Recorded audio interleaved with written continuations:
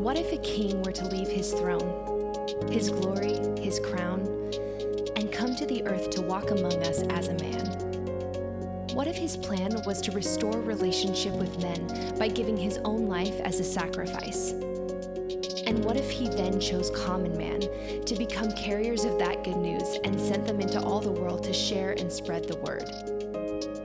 Jesus is that king. Partnering with you is his plan.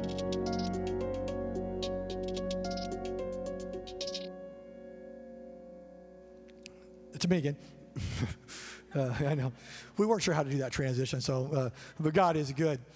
So I've been thinking about this weekend, pondering it for a while. Pastor Ken's gone. It's the first series that we're going to enter into. And it's one of those things that just comes a lot faster than you think, right? But here, we're going to be found in God's Word. So if you need a Bible, shoot your hand up. The ushers will get you a Bible. And when you get there, turn to Exodus. Let me pray over us real quick while you're getting those Bibles. Father God, we love you. We trust that your word will not come back void as you promised. And so that we step into that and ask that you would change our lives, whether it be subtle or in profound ways. Father, have your way with us now by the power of the Holy Spirit. We pray these things in Jesus' name. Amen. Again, shoot your hands up if you need a Bible. So as I was thinking about this series, what is the first series that we're going to enter and we're going to step in together as a church? And I was praying, God brought me to look at our area, the greater Seattle area. And I found out we have a title I didn't know we had. We are called in the Pacific Northwest the Unchurched Belt. Okay, now you have the Bible Belt down south. You have the Sun Belt in California in the southern part of the U.S. Over by Ohio, you have the Snow Belt. And in the Pacific Northwest, guess what you have? The Unchurched Belt. And they call us that because of regions. This is the most unchurched region in the entire United States. A couple cities are kind of up high there, but this region is the fewest number of people attend church. And if that's not depressing enough, the news gets worse. I kept reading. And I found out that only 33% of people in the greater Seattle area, that's Everett too, profess to be Christian. That's almost 70% of people do not know Jesus, aren't followers of Jesus. 70%. Yes, I use the word depressing. That's where I that's tough. Ouch. The city is lost. You can never do something here, Lord. The change just seems impossible. It seems unlikely that you would move in the hearts of this region and do a great work. But then God brought me to remember Jesus' mission. He gave it in Luke 19:10. And this is right after Jesus was with a tax collector, Zacchaeus. I would sing the little song, but every time I do it at home, my wife says, don't sing the song. So I won't sing the song, okay? But then he goes into his house, and the religious people there are kind of, kind of complaining to him, like, I can't believe you did that. And Jesus walked out, and he gave his mission. He said, for the Son of Man, which is the name for Jesus, the Son of Man came in to seek and to save the lost. To seek and to save the lost is Jesus' mission. So what I love about this is we look at our unlikely environment, okay, of a city that feels lost, that we have a Savior that seeks that out, that he pursues it. He steps into it. If you look at all the deities around the world, we have the unique God, the only God, that actually pursues us. Most other deities, it's trying to find enlightenment. So you got to work at it. You got to get to the right space, right place, and you might, get to that place of enlightenment. Or you have to work so hard and do enough things, and you hope that you've done enough to appease this God so that he would let you into the afterlife. Not with us as Christians. our Savior, our God, pursues us. In a beautiful, wonderful way, he hunts us down. He's looking in those lost places to come find us and to save us. But it's really important when you look at lost, like what does that even mean? Because it sounds like it's a derogatory term, right? And that's looking at it the wrong way. Think of as parents, okay? When you've lost your child, we did that in a mall one time, okay, confession. And it wasn't she was lost, Sydney, our oldest daughter. That phrase lost wasn't so much about her and where she was at and what she was doing, hiding in a clothes rack, okay, laughing. But it was more about the relationship. It was more about me and what I felt for her. I loved her. And I longed for her to be found and be in the relationship with me, to be where it was safe and secure and I could guide her, because it was scary out there and I didn't know what was going to happen to her. I wasn't mad at her. I didn't call her lost because I was mad. I called her lost because she wasn't found with me, and I loved her with everything I was, and I wanted to protect her. That's what the Savior does. That's the lost, okay? We look at our city with dignity and respect and honor them, knowing that they are lost, and that just means that they need to be found in this wonderful, loving relationship with Jesus Christ, because he is wild about them. He is jealous for them. They are the apple of his eye. So how is he going to do that? Here's where you come in, and I come in. That he sends us in, ambassadors of love, witnesses, examples of God's love. He sends us into that. Says, I'm going to seek and save the lost. And John 20:21 says this, as the Father sent me, Jesus said, so I send you. So I send you to go in just like me into that place that is, quote, quote, lost, to bring love, to point to Jesus, to care for these people, for their very, very souls, out of respect, dignity, and honor, because they need to be found by their Savior, Jesus, who loves them. And so that's why we call this series Unlikely. It seems very unlikely, improbable, that God would do a movement in Seattle. 70% do not know Jesus. But guess what Jesus does is he grabs unlikely people and he calls them, these ordinary, common us, to go be part of his extraordinary work. And that's what God has called us into, North Shore, is to be part of his powerful, powerful work. It seems really unlikely. So what we're going to do in this series is we're going to look at some unlikely characters in scriptures. And my prayer and hope for you, as you see these great, amazing, extraordinary works of God and how he uses common, ordinary, unlikely people, that we might glean some wisdom, some inspiration, some encouragement, and maybe step into who God has us to be, okay? So turn to Exodus chapter 2. Uh-oh. There it is.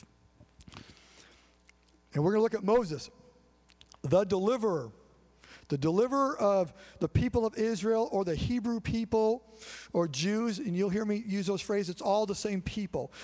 Because here they're in Egypt, and they've been there for hundreds of years, and now they're in captivity, and they're enslaved, and life is tough, and God is going to take an unlikely person by the name of Moses and take him to deliver them. Okay? Exodus 2, 1 through 3. Now a man from the house of Levi went and took as his wife a Levite woman. He's Jewish, they are. The woman conceived and bore a son, and when she saw that he was a fine child, she hid him 3 months. And when she could hide him no longer, she took for him a basket made of bulrushes and daubed it with bitumen and pitch. She put the child in it and placed him among the reeds by the riverbank. And this is the Nile River in Egypt. Okay, so what we see here is a broken past for Moses. A broken past. So a little history here, what's going on here, because the mother had to hide him. Okay, why did she have to hide him? Because here's what happened. Okay, 400 years prior to this, someone named Abraham, the father of the Jewish nation, went to Israel to escape a famine, okay? And he started a connection in Egypt that lasted 400 years. Later on, his grandson, Joseph, was sent there because his brothers sold him into slavery from the land of Canaan. But God did an amazing work through Joseph. It's definitely a message in itself, a whole series. And he rose up to the second in command in Egypt, this Jewish boy. And God gave him visions and dreams to help them survive a famine in Egypt. And so Joseph had great favor in Egypt, great favor with the king of Egypt, Pharaoh. And the people flourished and multiplied, and the nation grew and grew and grew. That Pharaoh died, and they remembered Joseph no more. And the new king of Egypt got nervous and scared.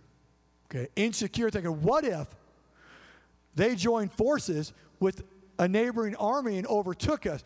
So what they decided to do is that we're going to start putting the pressure. We're going to turn the dial up on their work, and we really just put a heavy work tax on them. And they started just putting the pressure on them, and life got unbearable for them.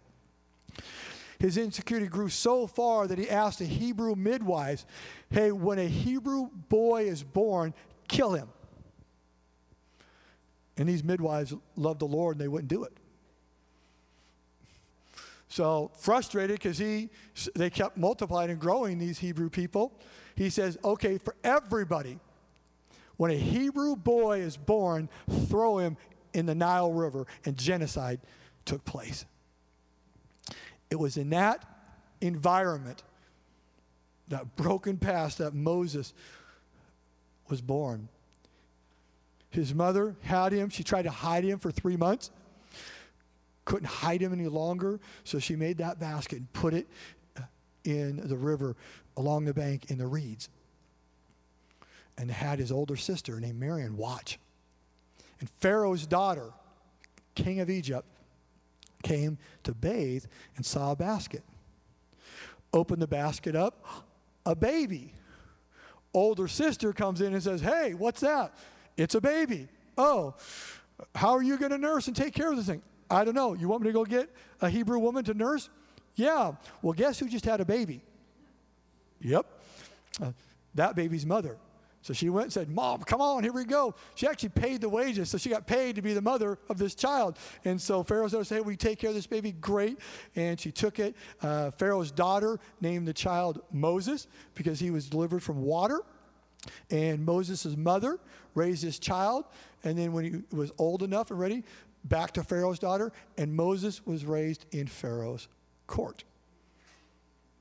So a very, very violent beginning for Moses. So he grew, and it says here later in chapter 2, verse 11. So Moses at this point is 40 years old. One day when Moses had grown up, he went out to his people and looked on their burden. And he saw an Egyptian beating a Hebrew, one of his people. He looked this way and that, and seeing no one, he struck down the Egyptian and hid him in the sand, killed him. When he went out the next day, behold, 2 Hebrews were struggling together. And he said to the man in the wrong, why did you strike your companion? He answered, who made you a prince and judge over us? Do you mean to kill me as you killed the Egyptian?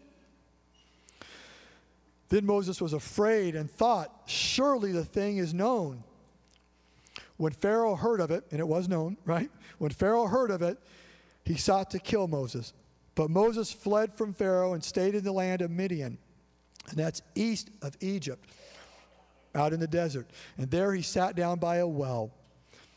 So what we see is Moses grew up, got older, and he remembered the God of his birth and childhood because he called them my people. Where do you think he got that from?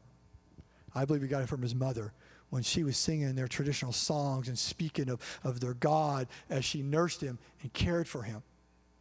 I don't think he ever forgot who he was and whose he was.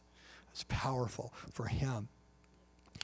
But what happened is, all of a sudden, he made a mistake. And we see that mistake, that flaw in his character, if you would, follow Moses for years.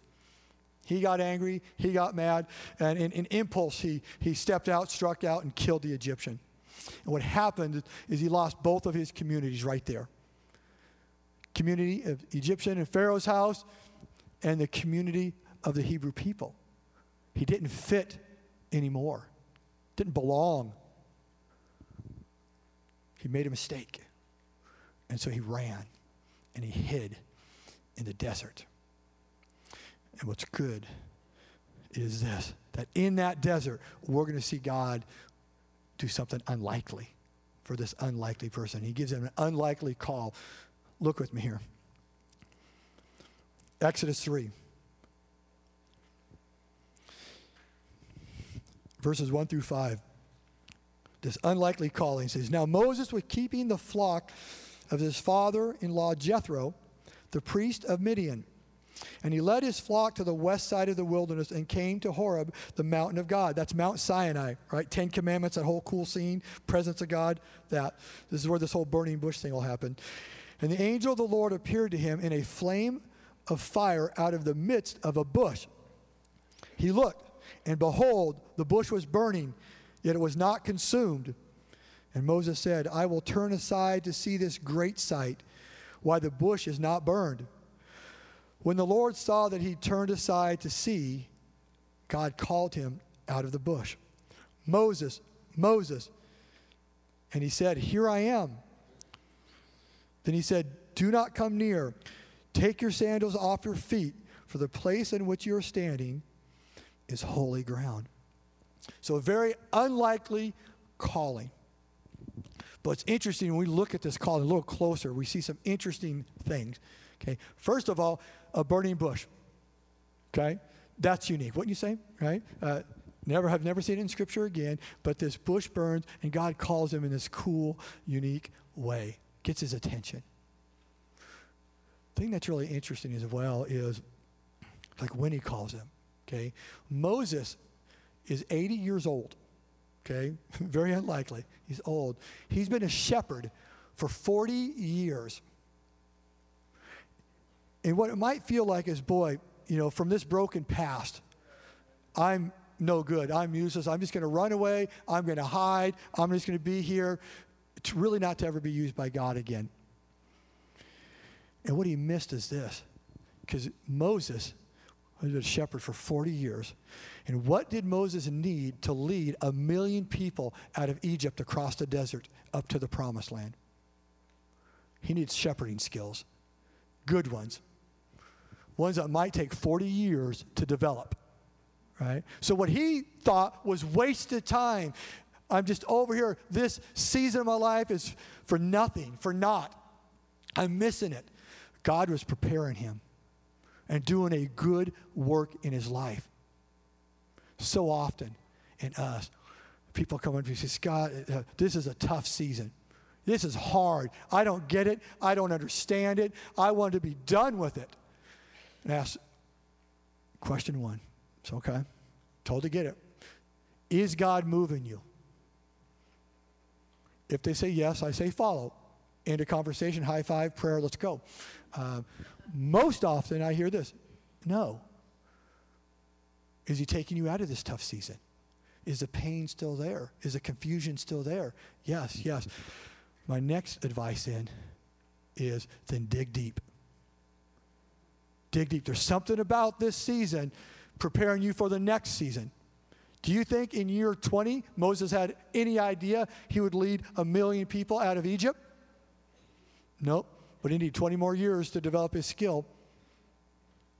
So don't miss the moments and the seasons that God has for you, because he's doing a good work and he's preparing you for the next season to come. So keep digging. The next thing is who he calls. We already looked at this, is Moses was broken. He made a mistake. He had a past. He said he murdered somebody. Later to find out that was against the commandments of God. He did that. And so he says, I am just shelved, and that's who I am. That's my identity. But God had a different word. It's called grace. See, Moses let grace, his mistake define him versus the grace that God had for him to say, I can use you. I can do a great work in your life. And so often for us, we allow our mistakes, the lowest point of our lives, to be what define us for the rest of our lives. And that's not of God at all. Because He's a God that's redeeming and making old things new. And I love this section as you look at that as well, is where did God call him? He called him at his job, right?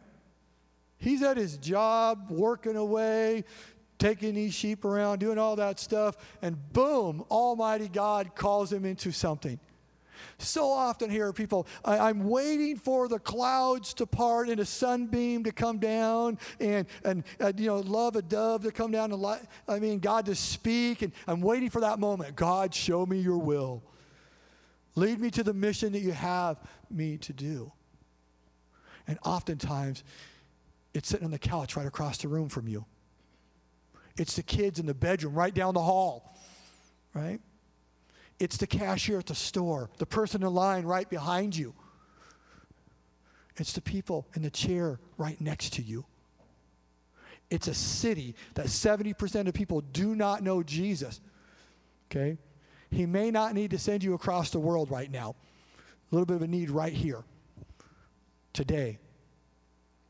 But we're waiting for this thing, and God sometimes calls us right where we're at.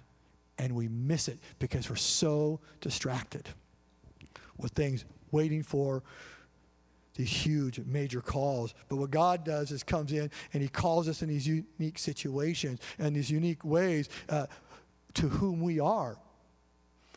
And don't miss this in this story. When did God speak to him? It's when he listened. It's when he listened. It says when he turned aside and noticed the bush burning, then it says God spoke. Because so often we are not listening. We are so swept up in the current that this world has us, running the rat race, that we can't even hear the voice of God. I think God is speaking everywhere, always. But we can't even hear him because we're not listening. When Moses listened, God spoke. And I ask you, what has your ear? What has you so busy, so distracted, that you can't even hear God speaking to you? And the last thing he calls Moses to do, and this kind of this cool, seems like a little weird out in the desert, a bunch of sheep watching, there's Moses, says take your sandals off. Because you and step in here in sacred ground, holy ground it's called. And holy means to be separate or set apart. And I believe what he's doing is, hey, we're going to do something amazing, something that's so different than you're used to. But you're going to have to step out of the rut you're in. You're going to have to do this hardest thing is and step apart, separate, okay? Again, you're called into people, so it doesn't mean separate like away from people. It's just in calling and mission. Say, I believe I'm here for a greater cause, something great, to be part of something unlikely. Not just be another name in the journey of the earth, but someone that moves the kingdom. But you're going to have to step into holy ground, step apart. And that's what he calls him to, this unlikely call. Okay, Exodus 3. Okay, pretty big thing. It demands a good, honest conversation, doesn't it? Absolutely. Okay, so verse 10 and 11. Come, I will send, this is God talking to Moses. I love this. Come, I will send you to Pharaoh, that you may bring my people, the children of Israel, out of Egypt. But Moses said to God, who am I that I should go to Pharaoh and bring the children of Israel out of Egypt? Okay, so God calls him, hey, we're going to go take the people out of Egypt, okay? What's he saying? No way. And I'm going to ask for you, okay? We don't do this. Let's give Moses some grace right now. Pharaoh is the most powerful human on the face of the planet right now. It would be like going to China and saying, hey, President, let all the Christians go. We're taking off. Come on. Do you think your answer might be no first? Oh, yeah, okay. Because you're thinking, I'm going to die. This is not going to end well. So let's give Moses a little grace. But what Moses does is lets fear speak. No, I can't do that. Don't you know me? I have a broken path. I can't do this. No way. But God speaks a better word. God speaks a better word. Verse 13. They start having this back and forth conversation. Moses says to God, if I come to the people of Israel and say to them, the God of your fathers has sent me to you, and they ask me, what is his name? What shall I say to them? God says to Moses, I am who I am. He says, I will do what I will do. And grab, this is good. And he said, say this to the people of Israel. I am has sent me to you. I am has sent me to you. So Moses asked, when I go to talk to them, I think they hate me, think they're going to kill me. Who do I say sent me? And he says this, tell them I am, which in Hebrew is Yahweh. Yahweh sent me. And Yahweh is the highest name of God. It states he is everything. His full and absolute presence in and over all things. Yahweh. So when they would heard Yahweh, think of this. It's like the knock on the door, a clubhouse. They're in there. They're scared. They're nervous, right? They're hunkered down, and the knock comes on the door and say, who is it? What's the password? Right? Yahweh. What happens in that setting? What happens? You feel Yahweh. It's this intimacy. Yahweh? Yeah, Yahweh. Come in. Because it moved their hearts when they heard the name Yahweh. And the name Yahweh is so sacred that the Jewish scribes wouldn't even write it. And there's a lot to say about that. I really wish we could be here all morning. I tell you a lot about that. There's a lot that has impacted our faith from that act. But they didn't want to misuse the Lord's name. And so they did not write Yahweh. It's so sacred. So it's so intimate. It would have moved their hearts to say, Yahweh sent you? Yes. The next thing, when they heard the name Yahweh, because Yahweh is a name above all names, they would have felt secure. You mean you're bringing the ultimate authority in. You're going to bring the presence of the ultimate authority into this. Yahweh? Yeah, Yahweh. Okay, we got a fighting chance then because it's Yahweh. And also they would have heard this. Yahweh sent you? Yeah, Yahweh sent us. And I think they'd have broke down because he's heard our cry. Our voices, our prayers that we cried out in Egypt. He heard us. Yeah, he heard you. Daddy heard you. And he's here to save you and to protect you, to rescue you. Yahweh is here. Yahweh means to them his full presence. God is saying, I have got your back. I am with you. My presence is here. Now Moses, we're starting to figure out, is kind of a scared guy. So he says, okay. Then Moses answers, but behold, this is verse 1, chapter 4. But behold, they will not believe me or listen to my voice. For they will say, the Lord did not appear to you. So he's saying, okay, great. I got the name. But I just think I grabbed the name. How will they know? What would be the evidence that I was with you? And here's what God does, is God said, I'm going to display to you my power. I'm going to show you my power. And he starts with, he says, you see that staff in your hand? Yeah, he does. Throw it on the ground. So he throws it on the ground, and it turns into a serpent. And what does the strong Moses do? He runs. And then God said, get back here. Okay, grab that thing. Ow. So he grabs the thing, and it becomes a staff again. All right, cool, huh? They still won't believe you. Now, take your hand. Put it in your cloak. Now, take it out. Boom. It's white as snow with leprosy. I can't imagine what Moses must have done. Like, this isn't going so good, right? Put it back in. Take it out. Healed. He said, third, if they still won't believe you, you go to the Nile River, their river of life. and you take water, you go to dry ground, and you dump it on dry ground, and it'll become blood. What does all this mean? All these three things are metaphors that God was using that the Egyptians and the Hebrew people would have understood, okay? So a serpent represents Satan, the enemies of God. Pharaoh was known as the great Satan, or an enemy of God. Not Satan himself, but as an enemy of God. And so when they would see this, like the serpent and the defeating of the serpent back to the staff, that Yahweh has power over the enemies of God. The King of Kings, Lord of Lords, God himself has power. And the whole battle in Egypt becomes a battle of God Almighty defeating all the Egyptian gods. All the plagues that you see, destroys them one at a time. He has power. He has power. The leprosy represents sin and the need for healing. And God was sending a powerful message to them that I am a God that heals. I'm a God that redeems. I'm a God that renews. And all this hurt that you are there, all the pain you have endured, all these things, I'm going to redeem it. I'm going to forgive the sins, and I'm going to take you into a new place.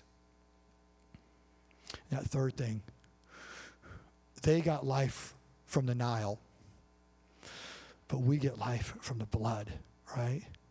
It's a little glimpse into Jesus Christ. Because blood represented life.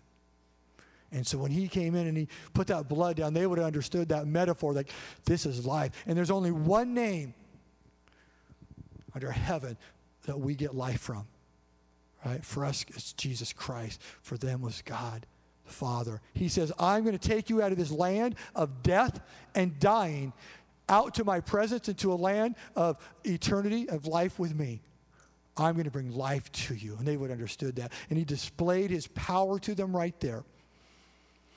One thing that pains me and hurts me as I look at the landscape of church overall, we have lost a God of power. Right? We come in and, we want to hear, teachings, the Hebrews, the Greek, all this stuff, and that fills our heads up, but we don't have a God anymore of power. Acts 1:8, God says, hey, you're going to go be my witnesses, and we're going to come out, we're going to do something, and I'm going to give you power to be my witnesses.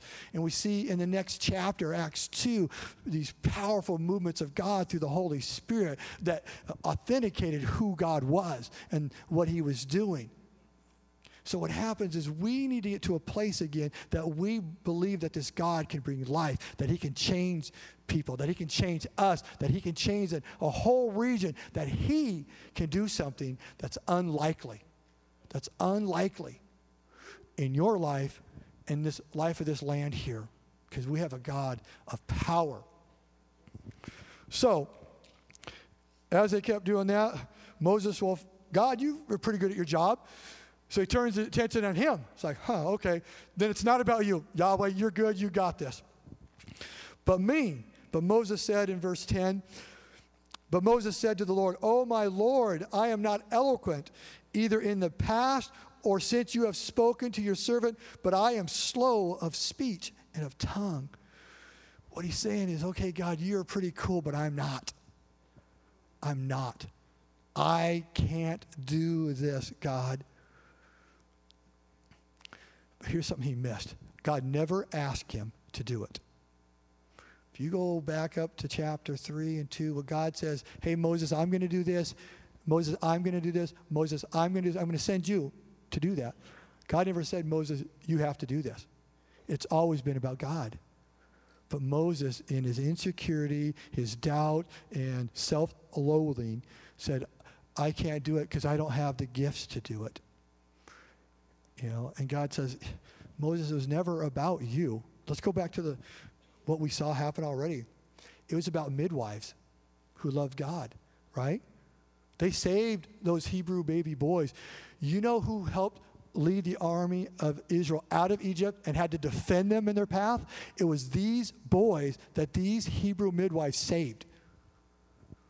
Was Moses alone? Absolutely not. He had a mother that risked everything, her own life, to protect this baby. And came up with this amazing plan.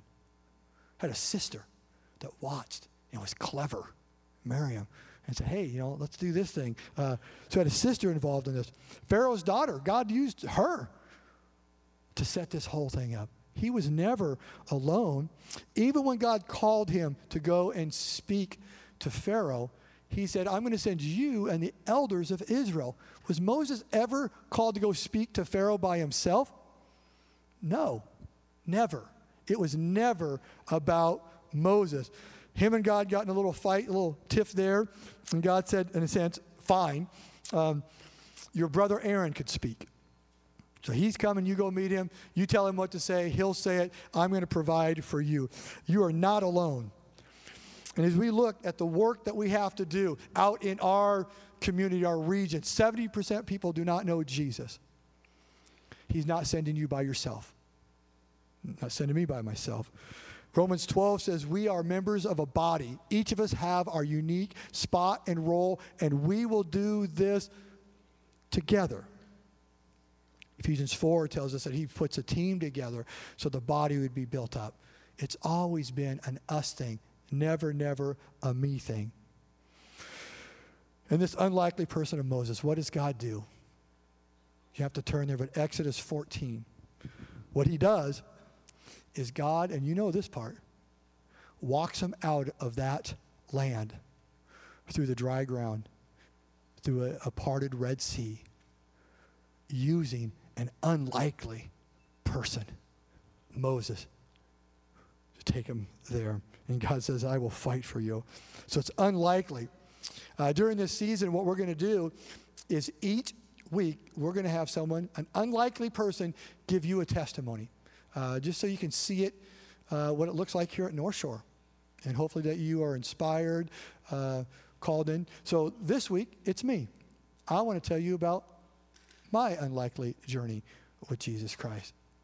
Okay, for me, as Moses was born into a broken past, that's true of me. I was born in a very violent home. My father, my biological father, is 49 years old and a World War II veteran. My mom was 21 years old, uneducated woman, had lots of kids with him. And my father had post-traumatic stress from the war and beat my mother violently with his hands. He beat her with things, brooms, all these things. So my memories of growing up was of an extreme violent situation. You look at Moses, like him, right? Violence all around him. Well, that was my upbringing. To come through that in my childhood was all about poverty. We were extremely poor, and all that means. And I say this, and I'll tell you the details. I don't know how many brothers and sisters I have. Living with us at that time was 9, I think. And I know of about 13, and just 2 years ago, I'll tell you the story sometime. I just found out there's a new one. So that's just my world. And so that family, growing up in that childhood, there was abuse, and every kind of abuse you can imagine. Horrible things that my eyes have seen and experienced of abuse in every kind of the way growing up. And so no faith, no God, just that journey. And so very unlikely anything would happen. So you settle into that storyline. I'm the throwaway kid. Scotty was my name back then. That's my birth name, Scotty. Scotty's just sidelined. There's nothing important going to happen in Scotty's life. I'm just going to try to survive this thing because it's not fun. But God had a better word, right? I got an unlikely calling. So I worked hard, got myself to Eastern Washington University. I was married at the time. I was a non-traditional student. That means you're married. Had a child, so Sandy and I and our first daughter were in Eastern Washington University. And someone I'd met years before invited me, who did not grow up around church, in church or anything, to a Christian event in Boise, Idaho. I was in Cheney, Washington living. So I said yes, he's a good dude. So off we went. And to give you a little picture of the mindset I was in, we drove my Toyota Corolla, me and this guy, and our goal was to see how fast we can get it going. And I don't know if I'm proud. I'm not sure what the kids aren't here. I can say this. I was proud. We got that Toyota Corolla to 115 miles per hour, right?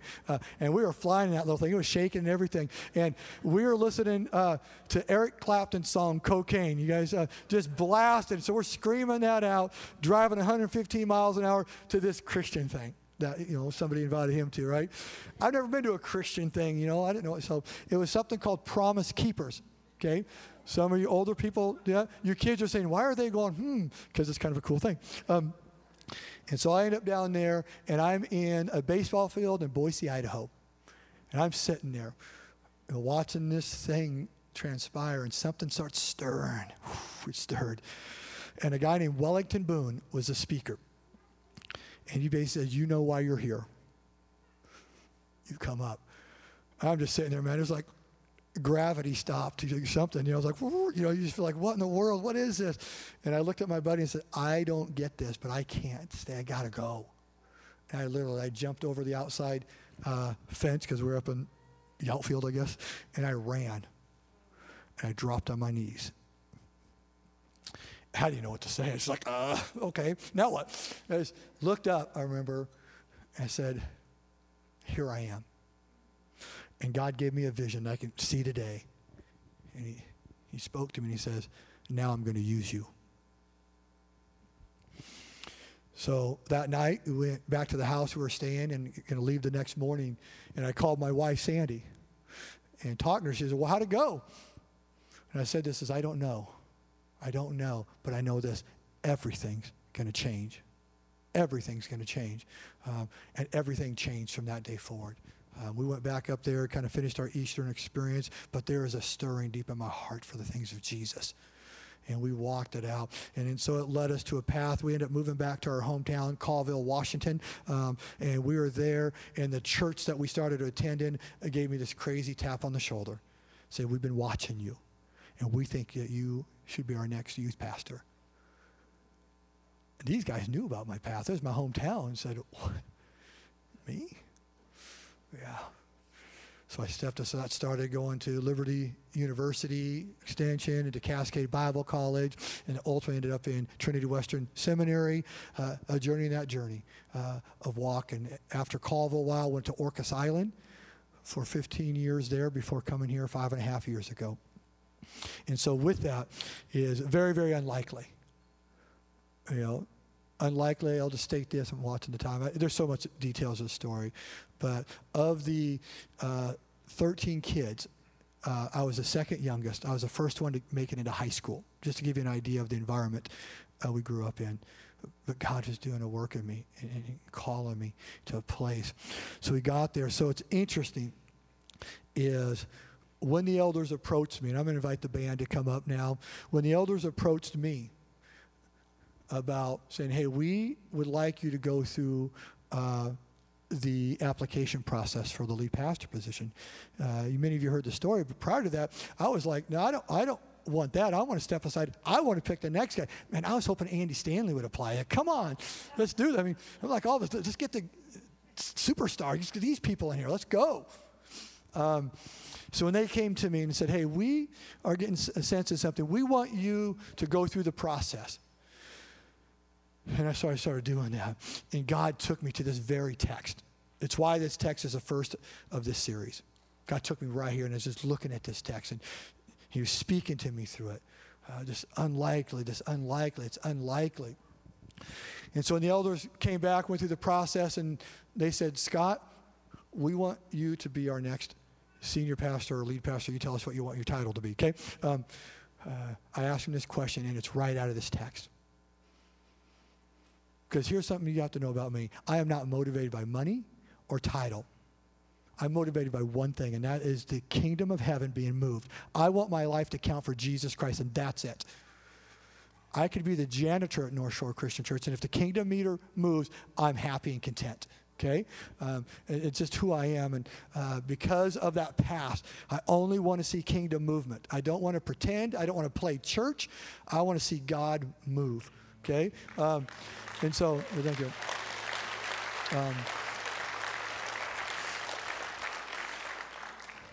So they offered me the position. Say, do you accept? It was the words. And thinking of this text, I said, I want to know, did God tell you to hire me? And I was thinking, did Yahweh send you? Did Yahweh send you? And they said, yes. I said, no. I need to hear it from each one of you. And we were around the table. I said, did God tell you to hire me? Yes. And I was thinking, I remember this text, did Yahweh send you? Because I don't want anything other than what God wants. I said, did God tell you to hire me? Amen. Thank you, bro. Yeah. Here's one of the answers. Did God tell you? Did God tell you? Did God tell you? If Yahweh sent you to me, then the answer is yes, I'll be this. And it has nothing to do with me and everything to do with God, okay? That's where it was, okay? Because I know this, okay? I am incomplete. I'm just a human. And what God did to Moses is, Moses, I've never sent you alone. This is not a me thing, will never be. As soon as it becomes a me thing, you fire my tail, okay? Really, get rid of me. Get rid of me. If you start seeing this about me, get rid of me fast, okay? It's not a me thing, it's a we thing, okay? It's that staff, it's every one of you going into your neighborhoods and your places, this unlikely places, and being a city on a hill, being salt and light, bringing the love of Jesus Christ to your places. It's you sitting in your living room like Zach and Amber and living this faith out. That's where it's at. That's where this is at. So we have partners, and that's what God has done. So I'm going to walk in this with my brothers and sisters called North Shore Christian Church to do the work He has for us to do to move the meter of the kingdom so people would come to know Jesus Christ as their personal Lord and Savior and be in eternity with Him. That should be our motivation, right?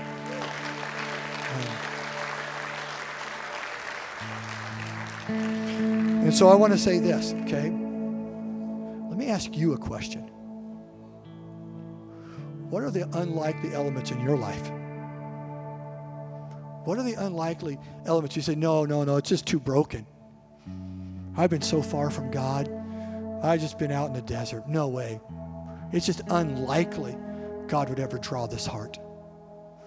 Maybe it's your family. Yeah, you're doing church, but man, your family's just broke.